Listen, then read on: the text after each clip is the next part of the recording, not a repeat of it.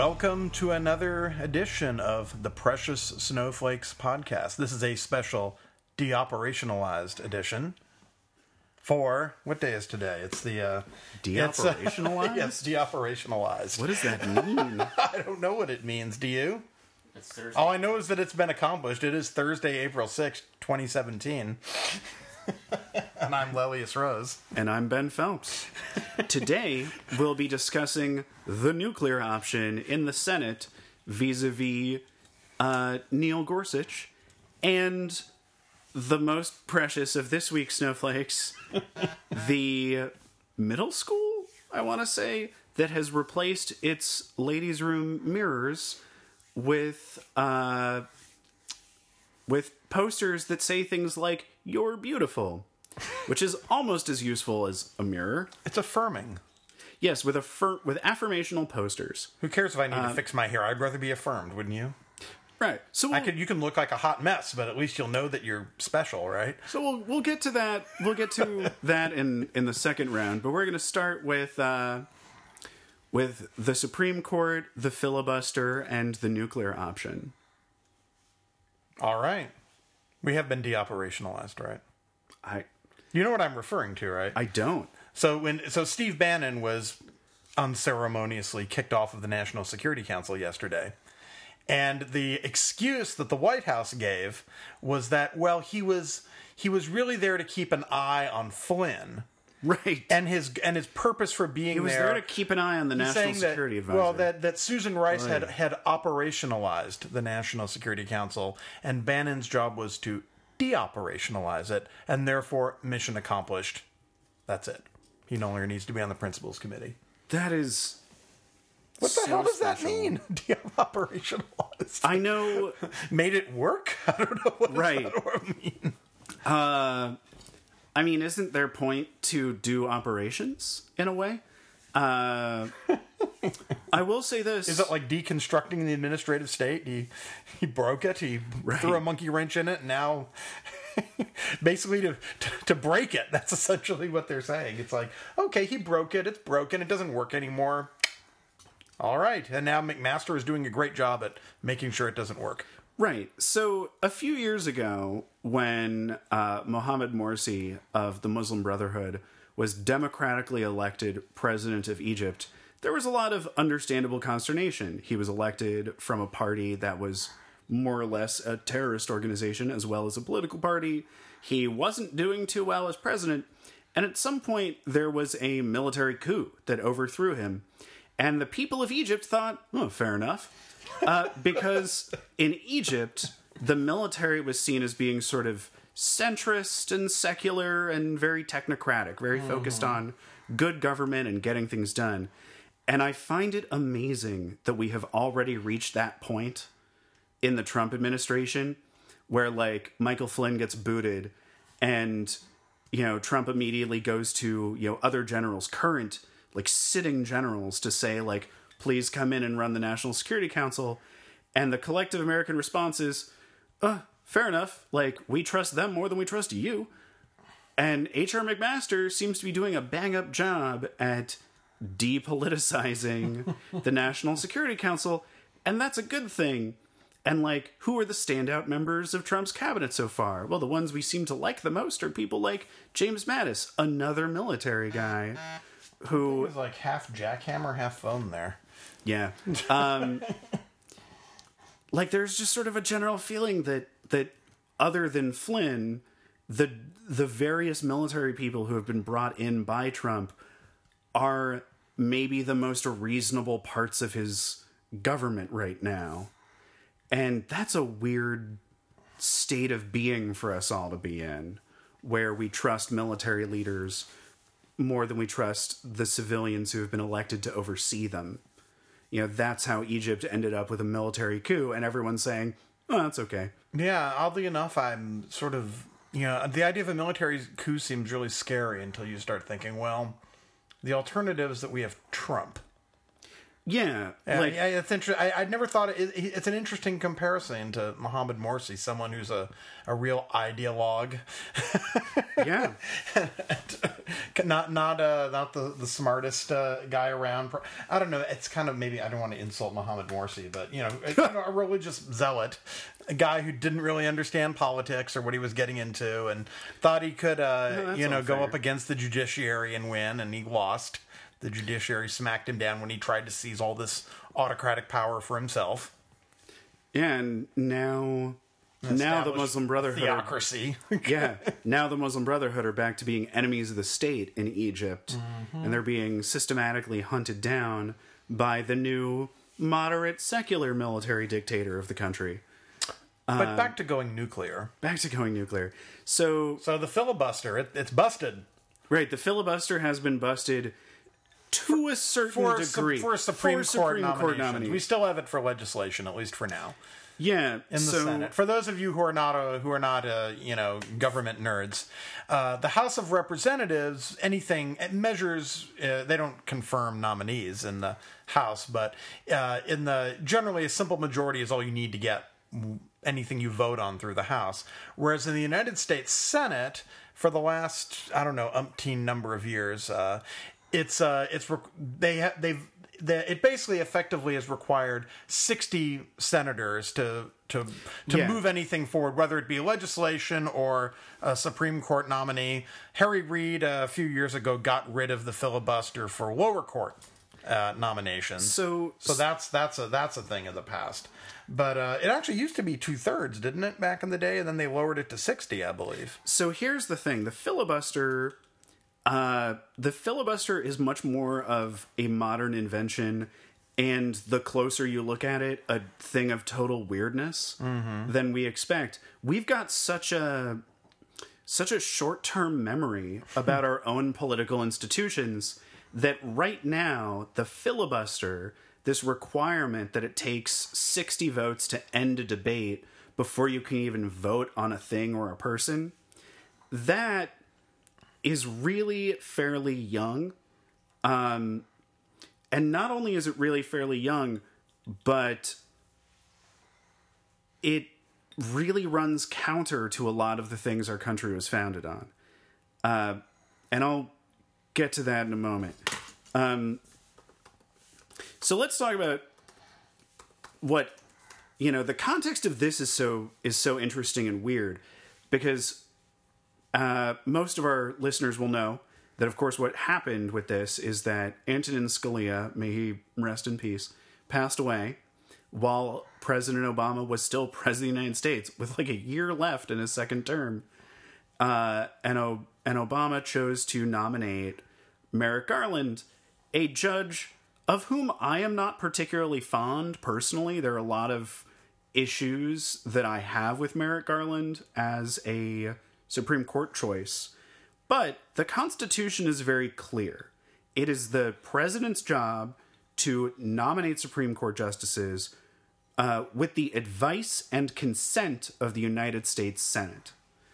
The Republicans who controlled the Senate decided that even though President Barack Obama was the democratically elected president of the United States, having won both the popular vote and the Electoral College for his second term, that even though that was all true, that because there was an election ramping up, it wasn't appropriate for him to nominate a successor. This is really deeply unheard of. So they used Senate rules, they used Senate procedure to block him by refusing to hold hearings where he would be interviewed by the Senate Judiciary Committee. They just refused to have him be interviewed. And they held this up, and now Trump was elected, of course, and now he's nominated Neil Gorsuch, who, in some respects, I like more than I like Merrick Garland. But Gorsuch is still a stolen seat. Mm-hmm.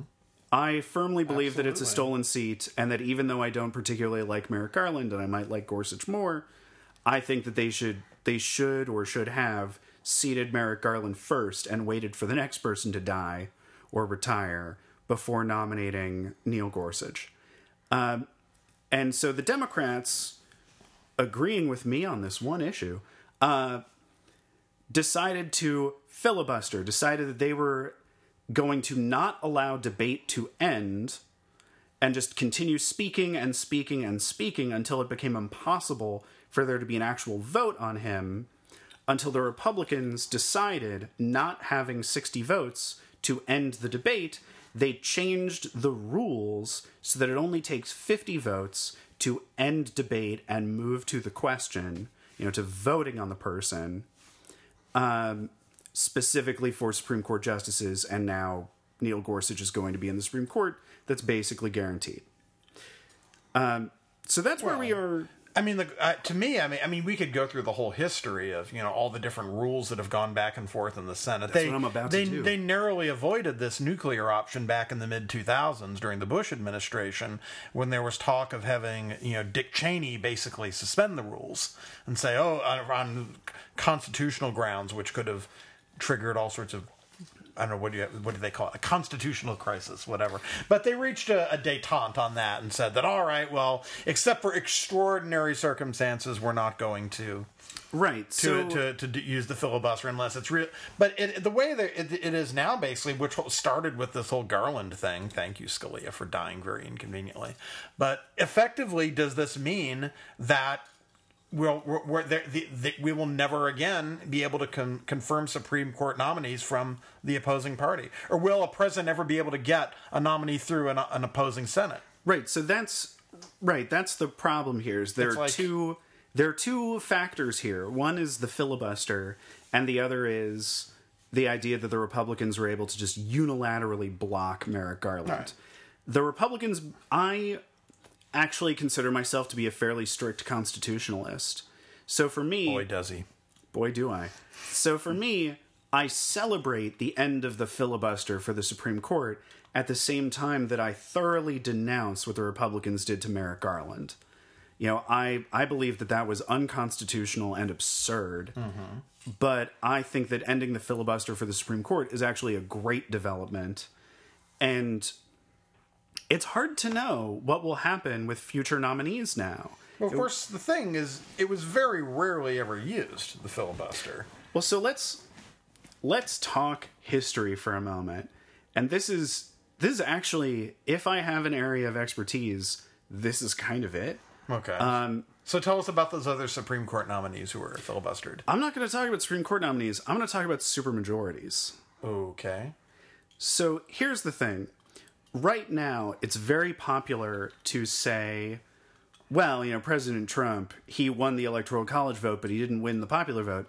The Electoral College is really just a relic of the past that was used to make sure that slaveholders continued to have power when they were outnumbered by non-slaveholders. And that may be partially true, but it is, I think, insanely hypocritical for someone to criticize for someone to criticize the Electoral College for being a relic of the past, when at the same time they support a supermajority requirement in the Senate. And the reason for that is this: when James Madison was working as the primary author of the Constitution, writing the Constitution, writing Federalist Papers supporting the Constitution, he talked about two things: the tyranny of the majority and the tyranny of the minority. I, of course, mean political minorities and political majorities, not racial or ethnic minorities, as someone once thought when I talked about this on an airplane. Tyranny of the minority is the part that is really important here. Because when the Constitution was being written, Southern slave states and their slave-owning representatives argued that there must be a supermajority requirement in the United States Senate, and probably in the House as well, in order to make sure that an end to slavery could not be pushed through the Senate.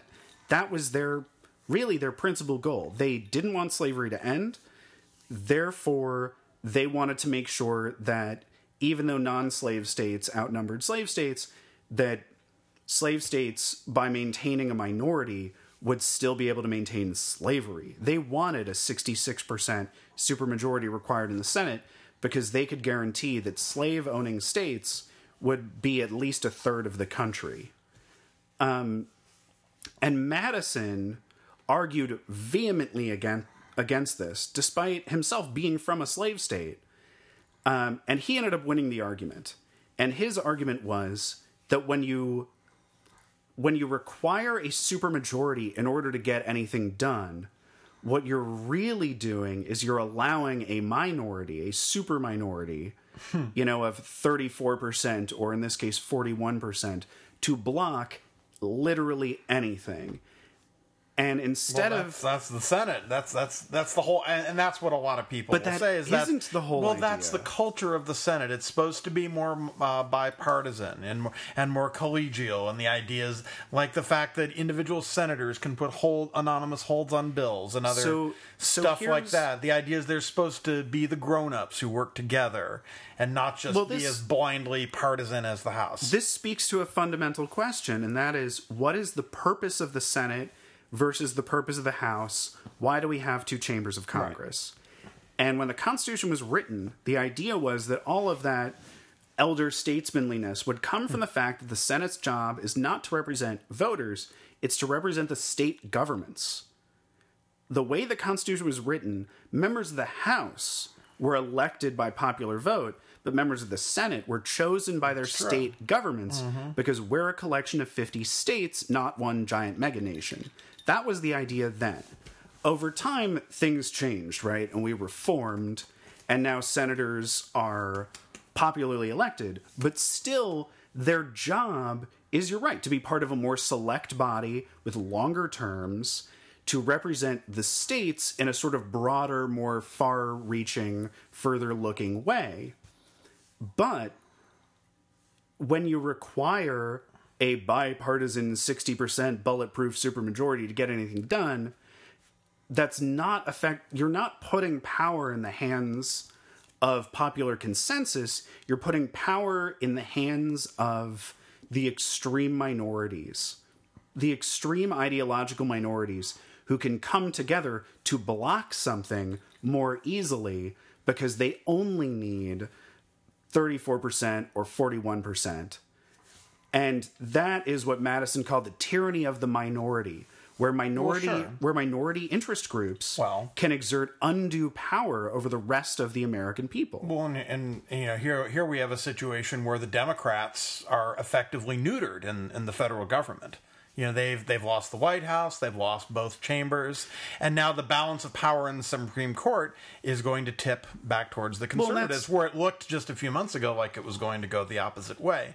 So really, the question in my mind is, how much? I mean, should the minority power have any sort of check on the majority? How much of an ability should they have to slow things down? They do have in a our check. system. They do have a check, and that check is the Constitution.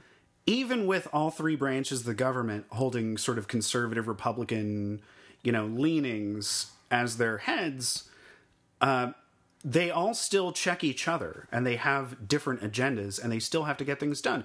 In the House, where you only require a simple majority to pass something, the president was not able to pass a healthcare bill. Democrats said no, and there wasn't enough consolidation within the Republican caucus. They couldn't get their own, caucus in gear. Right. So that's the check. If Democrats, there are conservative Democrats who have already have proven records of voting with Trump. But this has nothing to do with the Democrats. So this has everything to do with the Republicans not being able to get their act together and agree on what they're doing. If Henry Cuellar of Texas had been willing, or Cuellar, whatever. I'm sorry if I butchered your name, Henry. If he and others were willing to cross the aisle to work in a bipartisan health bill, something would have passed. But because they blocked it, and because they and the media were able to highlight the various problems in the Republican healthcare bill, it got killed. Because the president does not have a majority governing coalition. He has himself and two other branches of government that, even though they are ruled by the same party, are effectively hostile to him and to his agenda. So that's where the checks come in. How the filibuster came about is that the founding fathers of our nation and the first numbers of Congresses all agreed, the majority agreed with Madison that you just need 50% to pass something in the Senate, because requiring a supermajority would put too much power in the hands of extreme minority interests. Well, that was the norm for a while. And then, like every other institution, like every other English-speaking parliamentary institution, they adapted Robert's Rules of Order to be their system of rules. Only they decided in the 1800s, after the Constitution had been, ratified, that they would use Robert's Rules of Order, but they would vote to change those rules at will. And the first thing they did was they removed the ability of a majority of senators to vote to end debate and move to the vote. And for years, they required unanimous consensus in order to go to the vote. Everyone was allowed to speak as long as they wanted, from any position they wanted, until debate reached a natural conclusion, and then they would vote. Well, and they all had enough respect for each other that was able to work. But that's... Now, one of the things that kind of surprises me is that they were able to change the rules and invoke the nuclear option just with a simple majority vote. Because the rules aren't legal. They're not in law. They're just the rules that everyone agrees on. So do you think that there's anything that should require a supermajority to change? Is there anything that should have that extra degree of safety where it should be like... Where that should basically require it be a bipartisan agreement or a broad agreement? One thing and one thing only. I support the fact that a supermajority of states and a supermajority of senators must confirm a constitutional amendment. Yeah, isn't it like three? Is it 3/4 or? It's 3/4. It's like when we were just talking about direct election of senators. That was one thing the 17th Amendment is what made that possible. And one of the, which I frankly do not And I was not around, what was it, in 1912 or whatever. But the idea back then was that they felt like the state legislators were too preoccupied with picking senators. And there were all these business interests. They basically felt like the whole process was corrupt, that businesses and corporations were railroad barons and whatnot were bribing state legislators to pick their preferred senators. And so they decided to give the power back to the voters. Well, that was the peak of another wave of populism. The same kind of people who came out of the woodwork to support and vote for Donald Trump had been coming out of the woodwork to support and vote for William Jennings Bryan. William Jennings Bryan, who came into the Democratic Party, which was still a party of Southern segregationists. I can't help but think of him and not think of the Scopes Monkey trial. Well, that says a lot about the sort of populist nature of the Democratic Party. That, people talk about the Democrats and the Republicans switch places at some point in history. They never really did. They may have changed positions in ways that resemble a switch, but the Democratic Party, as organized by Andrew Jackson and Martin Van Buren, was always the party of populism, was the party of the working class, was the party of the poorest Americans. William Jennings Bryan, being both super pro-direct election of senators and also super anti-evolution, that was just a reflection of the poor working class in America. The fact of the matter is... Isn't it amazing that we're still arguing about this? Really. Over 100 years later, we're still debating the exact same issues on the exact same terms, the exact same arguments. There is a really terrible book with a really great title that I recommend people glance through and not read too thoroughly because it's horribly written. Called Red State, Blue State, Rich State, Poor State. That is a breakdown of where people vote for Democrats, where people vote for Republicans, and what their demographics are. And what that will show you is that even today, even right now, with the exception of the 2016 election, which was a weird one, the poorest people in every state still vote for Democrats, and the richest people in every state still vote for Republicans. The biggest difference between red and blue states is that in blue states, affluent people are more willing to switch to the Democrats based on their social values, whereas in red states, even though this feels counterintuitive to the sort of media narrative, in red states, it's much more economically stratified, with the poor, the real poor, voting for Democrats, and the middle and upper classes voting for Republicans. Now that's very fascinating. You just gave a free plug to that book, too, even though you said you don't like it. It was written by a statistician. It should have been a 20-page paper, but you don't make any money publishing a 20-page paper, so he blew it up into a 200-page book. Well, okay, you've just given us the... But yeah, Google it. It's red state, blue state, rich state, poor state. If you can manage to suffer through it, it is actually very insightful. So before we move on to the next topic, just another, just back to the current, situation with the nuclear option. Back when Harry Reid first went nuclear back in 2013 for lower court appointees, a lot of Republicans predicted that they would regret it, that they had started this process because. Because eventually the Republicans would be back in power, and the Democrats would be the ones who would lose out on the losing end of a filibuster. So now the question is: are the Republicans going to regret this? So 2, 4, 6, 18 months from now. So what do career politicians fear the most? Career politicians don't fear the most economic cataclysm or global war. What they fear the most is loss of power. Mm-hmm. And there's nothing more neutering than ending up in the minority and then not being able to get anything done. And so both parties, whenever they're in the minority, love the filibuster and decry it being chipped away at as being chipping away at democracy. But the reality is, as I said in a Facebook post earlier, the filibuster is an historical aberration.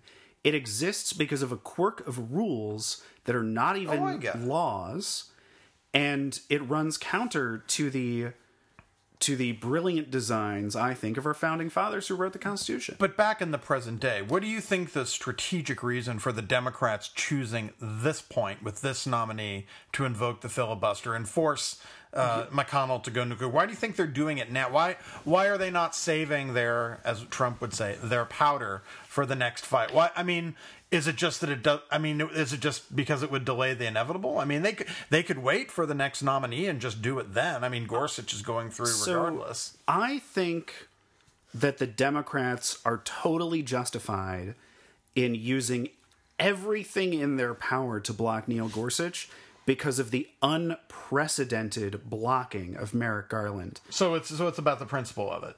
Yeah, it is rare for me to 100% back up the Democrats on something. As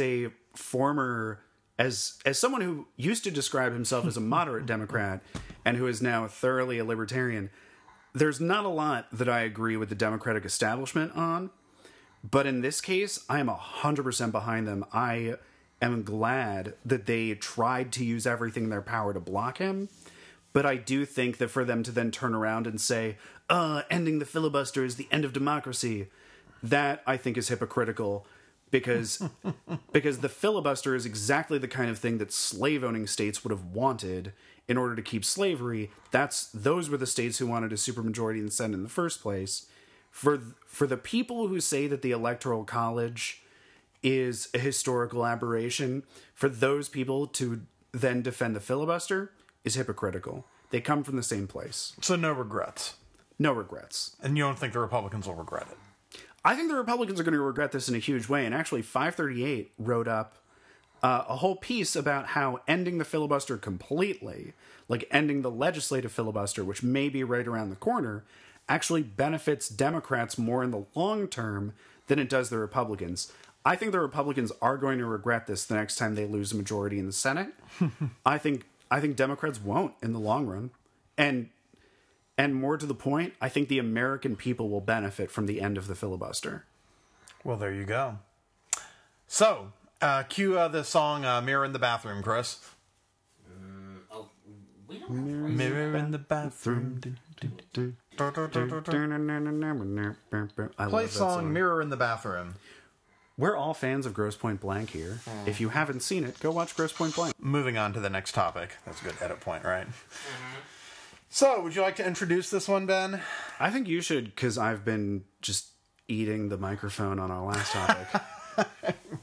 So, there is a high school. Let me see. I bring up the article. Let me see. Is it high school or middle school?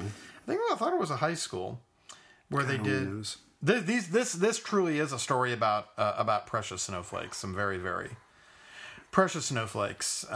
In this case, a high school in California has hung signs in its girls' bathroom of affirmation and replacing the mirrors. So You're beautiful. You're smart. Actually, I know I'm familiar with this high school, Laguna Hills High School, which is known as, by the way, is a super affluent, like rich kid, like it makes Beverly Hills 90210 look like, like the ghetto.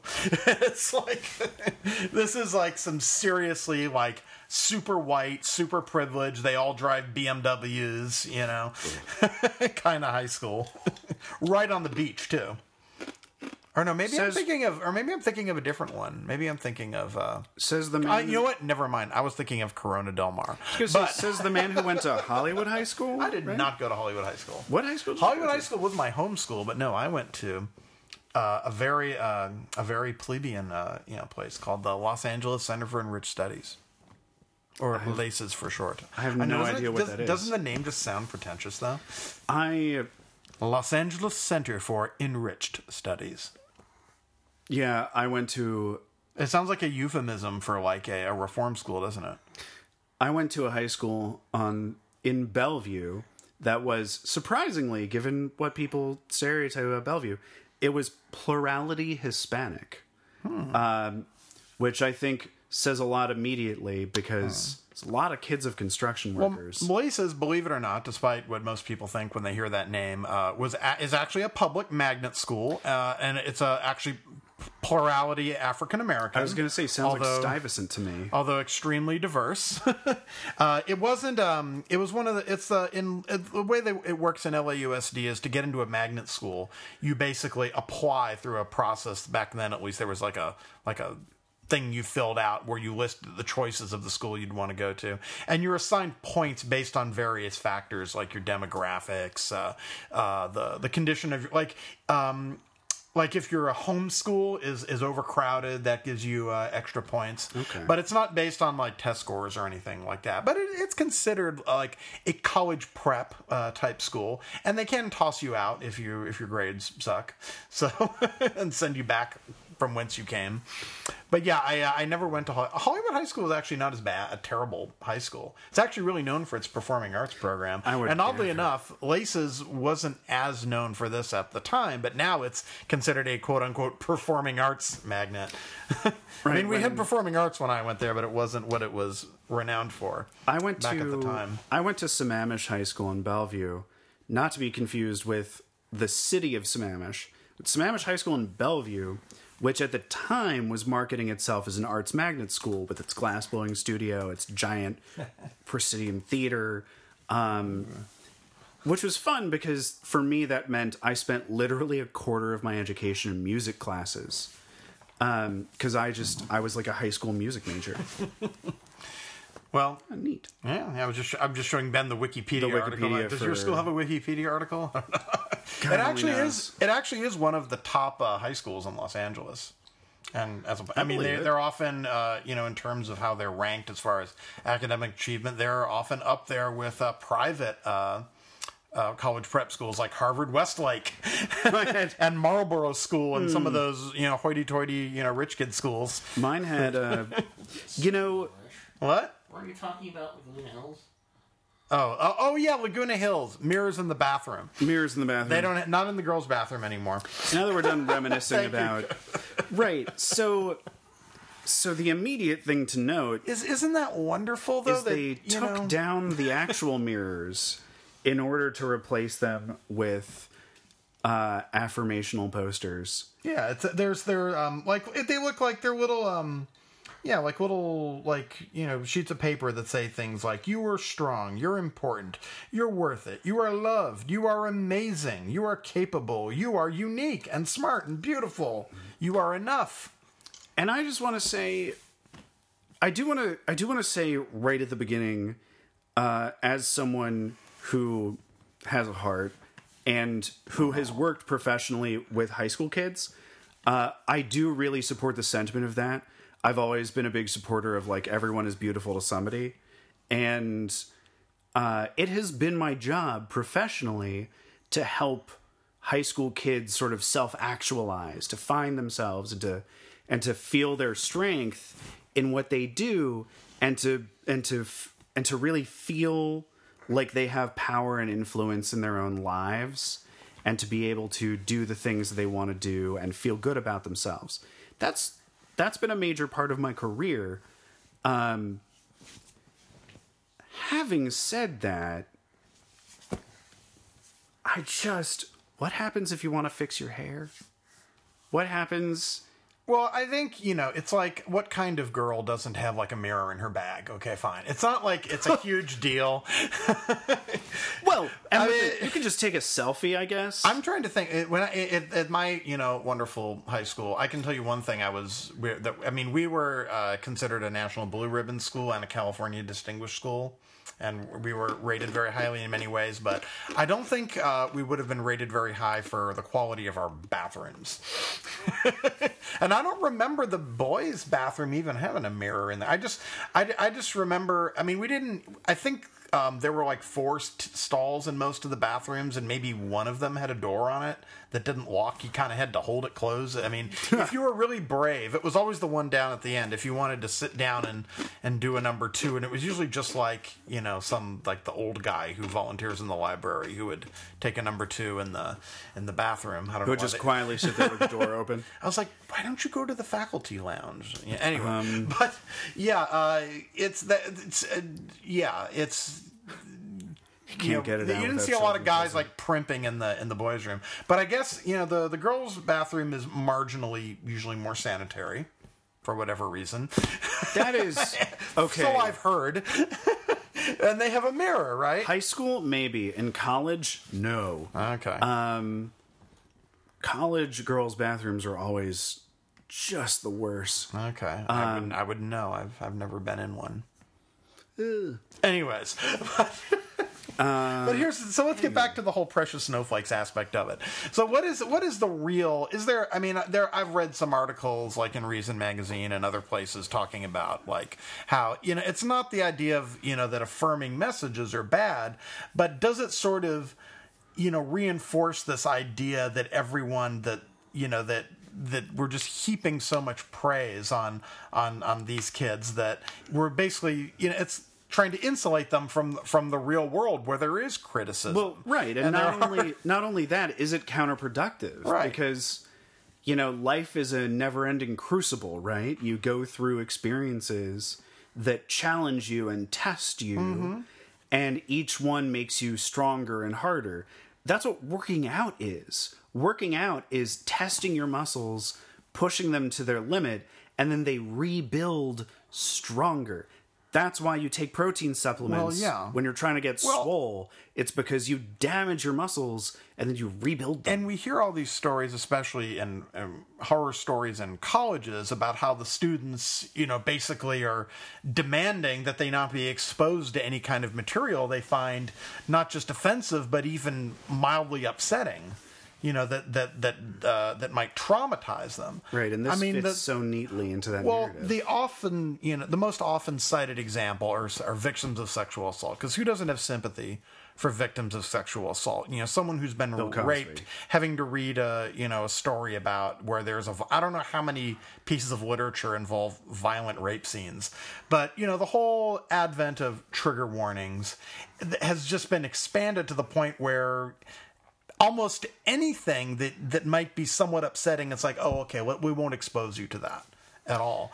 And you kind of wonder whether it really serves the educational needs of our country to have our students bubble wrapped from basically anything with any kind of violence or racism or misogyny, or it's essentially we end up whitewashing our history and our culture. Well, the best story of this I heard was a class at some Ivy League school, I think, that was like a class on the effects of war in the 20th century. And one of the students walked out and tried to sue the school because of rape being brought up in that class, because she wasn't there to take a class on rape, and it brought up her own history of being a victim of sexual assault in a way that was so damaging to her that she saw judicial retribution. But that's exactly what you're talking about, the whitewashing of history, because how could you take a class on war and not expect rape to be a major topic? It's actually vitally important that when we learn about war, when we study war, that we openly talk about the fact that sexual assault of civilians has been an instrumental part of war. Like that's actually really important to talk about. And they effectively got that part of the class sucked out of the curriculum. That was the end result, is that they dropped that from the curriculum, as far as I recall. Wow. So, do we have a problem with this? I have a tremendous problem with it, of course. I think a lot of people would. Okay, so they put up some nice messages in the bathroom, because we need a boost. I mean, right. The flip side is like, well, what's really wrong with it? Is it hurting anyone? It just, And the other thing I'm kind of wondering is why just in the girls' bathroom? Right. So now we get back to sort of the kernel of this, which is what people are going to say is this is the seed of snowflakeism. Yeah, I mean, I could see this as doing this, like, if someone just spontaneously did this and put up a bunch of signs in the bathroom and it was there for, like, a week or so, that would be, and then they eventually, like, fall down, they get clean. But the idea is, like, no, we're just, the thing that sort of struck me is, like, yeah, we have no plans to change. This is just the new normal. We're just going to have affirming messages and not mirrors. The idea that looking in the mirror is something that might be considered upsetting. I mean, your own just, issue. I mean, who does, everyone pretty much starts the day, getting ready to go anywhere, looking in the mirror. So an affirmational message is not in and of itself a negative thing, but the concept of replacing a mirror, literally replacing reality. What about like a replacing frame? reality with an affirmational What if message? they made it like a frame around the mirror that says like "you're wonderful," but there was actually a reflective part where you could like fix your makeup or brush your teeth or comb your hair? Yeah, I do. Like they replaced a thing that is functional with a thing that makes people feel good, and I think the making people feel good is important. I think that is really important. And in general, I think putting up affirmational posters in both bathrooms in high schools could actually be a great thing. And I do think that it should probably be in both girls' rooms and boys' rooms. The fact that some high school kids put up some signs in their bathroom and it's national news and you and I are talking about it is a sign about how this is being interpreted. I just figured what could better go with our theme of the precious snowflakes. Exactly. Yeah. Because you and I, to a certain extent are, the precious snowflakes thing did not start with the millennials, whatever we even define as millennials. It's been going on for a while. It's considered an epithet now to call someone a snowflake. If we're really going to talk about which generation was filled with the most, like, yeah, you can do no wrong, you're the best, be an individual and be awesome. Self-esteem! It's really not the millennials, it's really the baby boomers. I would really argue that specifically those who came of age in the 70s, when the civil rights era had wound down and the hippie era was winding up. Well, yeah, now what we've got is all those people's kids who are right. the new generation of snowflakes. It's interesting. My parents are not baby boomers. even though I'm sort of, I don't know, what am I? I'm either a really young Gen Xer or a really old millennial. I was born during the Carter administration in 1977. So most definitions of Gen X, sometimes they go to 1980, sometimes to 75. Usually for millennials, it either starts at 85 or 80 or something like that. So I'm sort of right on the cusp. But here's the thing. My mother is a member of what's known as the silent generation, whereas my father's a member of what's often referred to as the greatest generation. My father is a World War II veteran, believe it or not. He was pretty young, but he was like 17 when he joined the Navy in 1943 and fought in World War II. As well. My mother, born before, or actually sort of like in the middle of the Great Depression. She was born in 1938 and grew up in the post-war, but not the baby boom years. Yeah. So there, it's interesting that I come from a family with a diverse political background, but also one that's not that's different than from most of my peers in my age group. Mine is similarly multi-generational. My dad grew up in sort of rural Oregon as part of the silent generation. He was born in the early days of World War II, long before the baby boom. Right. And my mother was a real baby boomer, born, child of a soldier, born after the war in New York, in the city. So they come from very different places and culturally. And yeah, my family is, my mother grew up kind of in a rib-rop Republican, suburban Cincinnati in the, in the 1950s, whereas my dad came from Southwest Louisiana, East Texas, where I think there was only like maybe one or two white Republicans in the entire county. Like almost, if there were almost the only Republicans around were black people. When my dad was growing up, his my dad's he had an uncle who was like one of the very few Republicans around, and it was definitely different. Yeah, my two grandfathers.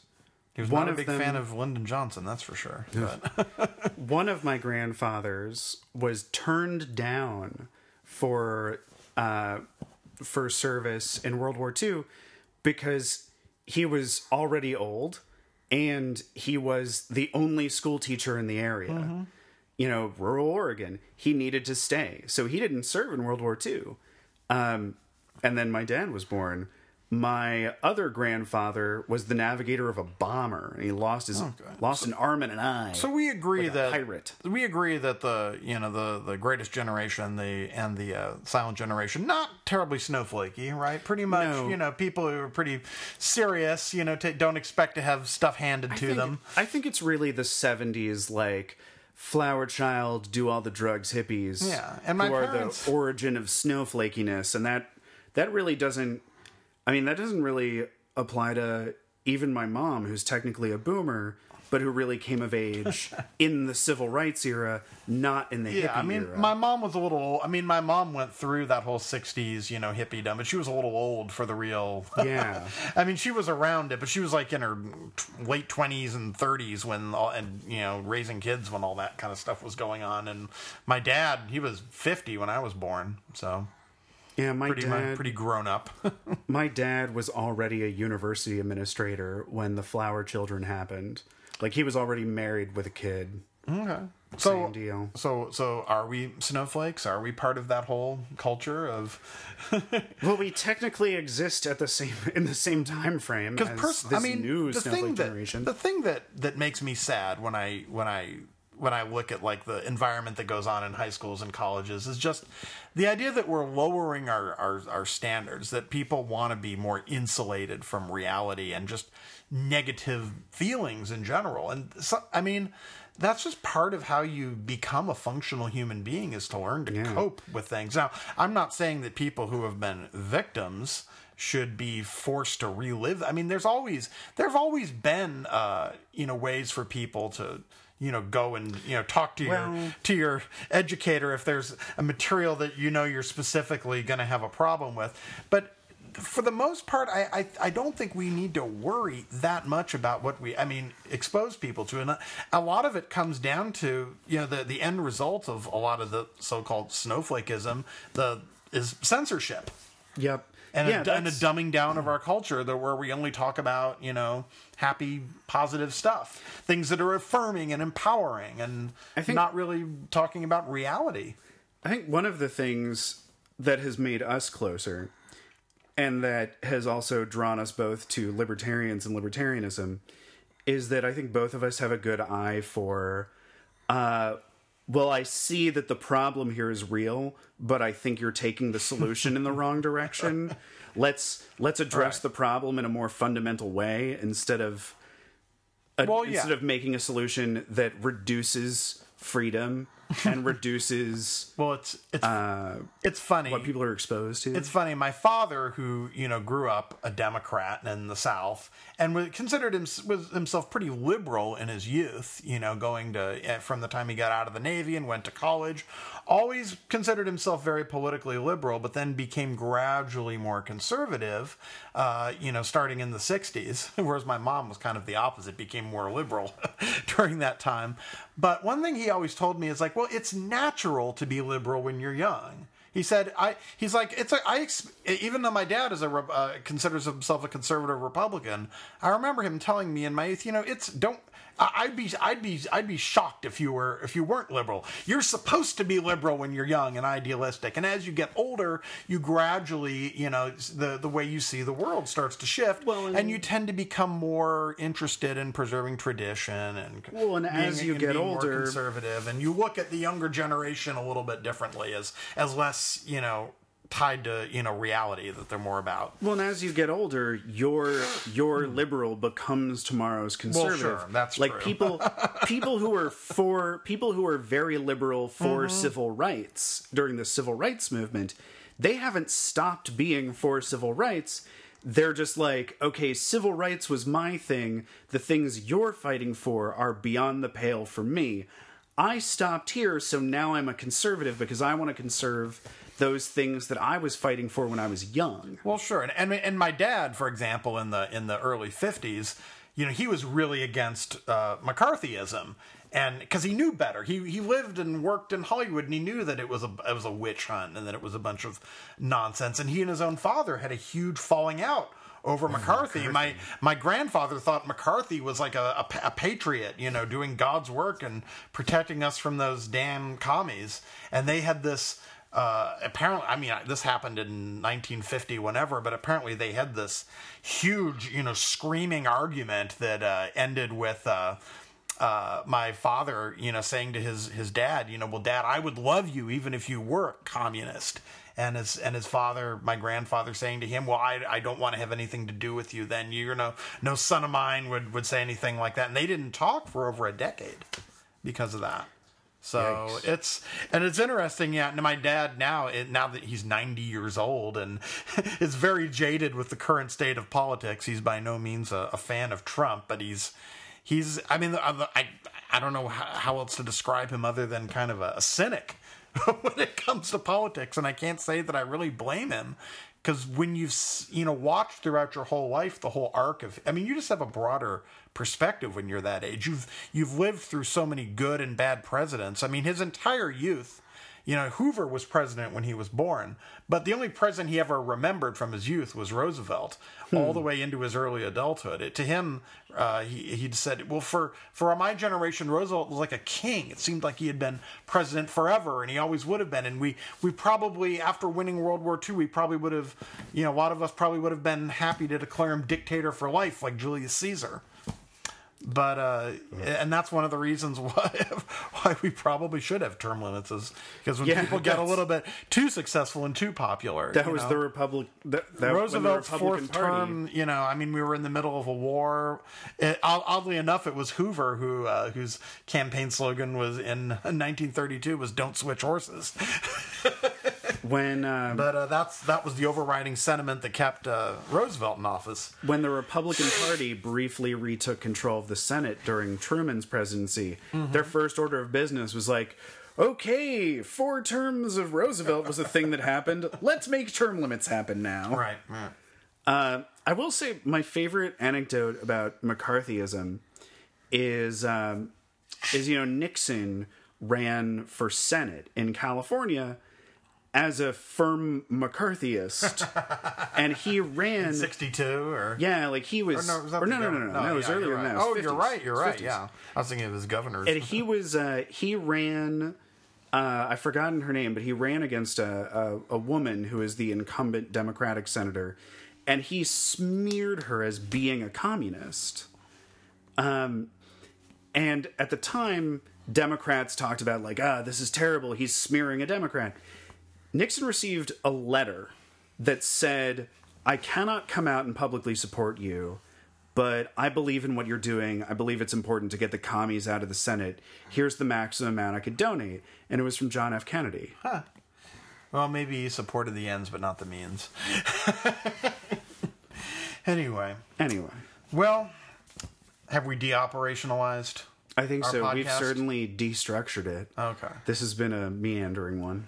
Well, that concludes this special deoperationalized episode of Precious Snowflakes. I'm Lelius Rose. I'm Ben Phelps. And we will see you next week. Or we won't be seeing you. You'll be hearing us. You'll be hearing us next week. Yes. You're captive. Probably. Thanks for listening. Thanks for listening. Cue the outro.